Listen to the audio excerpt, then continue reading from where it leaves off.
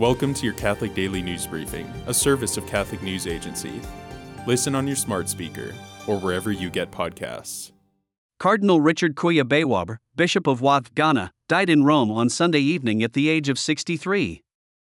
The cardinal had been hospitalized for heart problems after arriving in Rome in late August and was therefore unable to attend the Vatican ceremony at which he was elevated to the College of Cardinals August 27.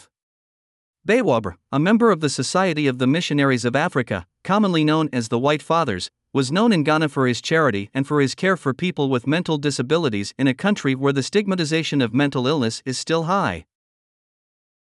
Pope Francis has spoken out against violence in the Holy Land after one teenager died in a blast in Jerusalem and another teenager died in armed clashes in Palestine last week. A 16-year-old Israeli boy was killed, and at least 14 people were injured, after two bombs exploded at bus stops on the outskirts of Jerusalem November 23. Israeli authorities said the attacks appear to have been carried out by Palestinian militants, Reuters reported.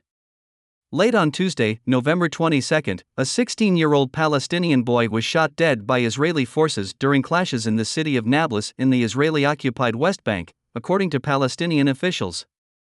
Pope Francis said he is following with concern the increase in violence and clashes between Israel and Palestine, and called the twin blasts in Jerusalem cowardly attacks. He urged prayers for the victims and their families. The Vatican said on Saturday that Chinese authorities had violated the terms stipulated in its provisional agreement on the appointment of bishops.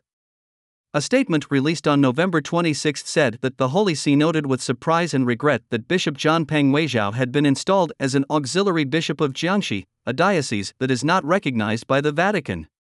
The Vatican statement also noted reports that prolonged and heavy pressure from local authorities preceded the installation.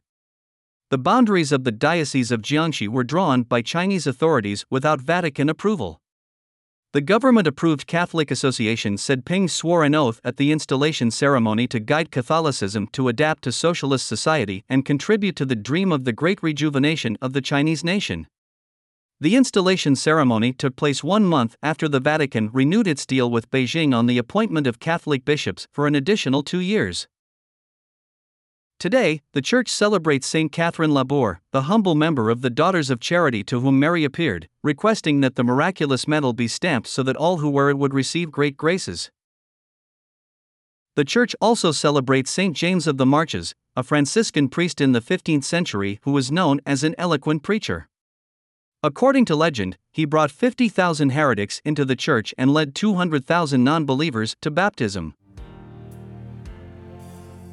Thanks for joining us. For more, visit CatholicNewsAgency.com.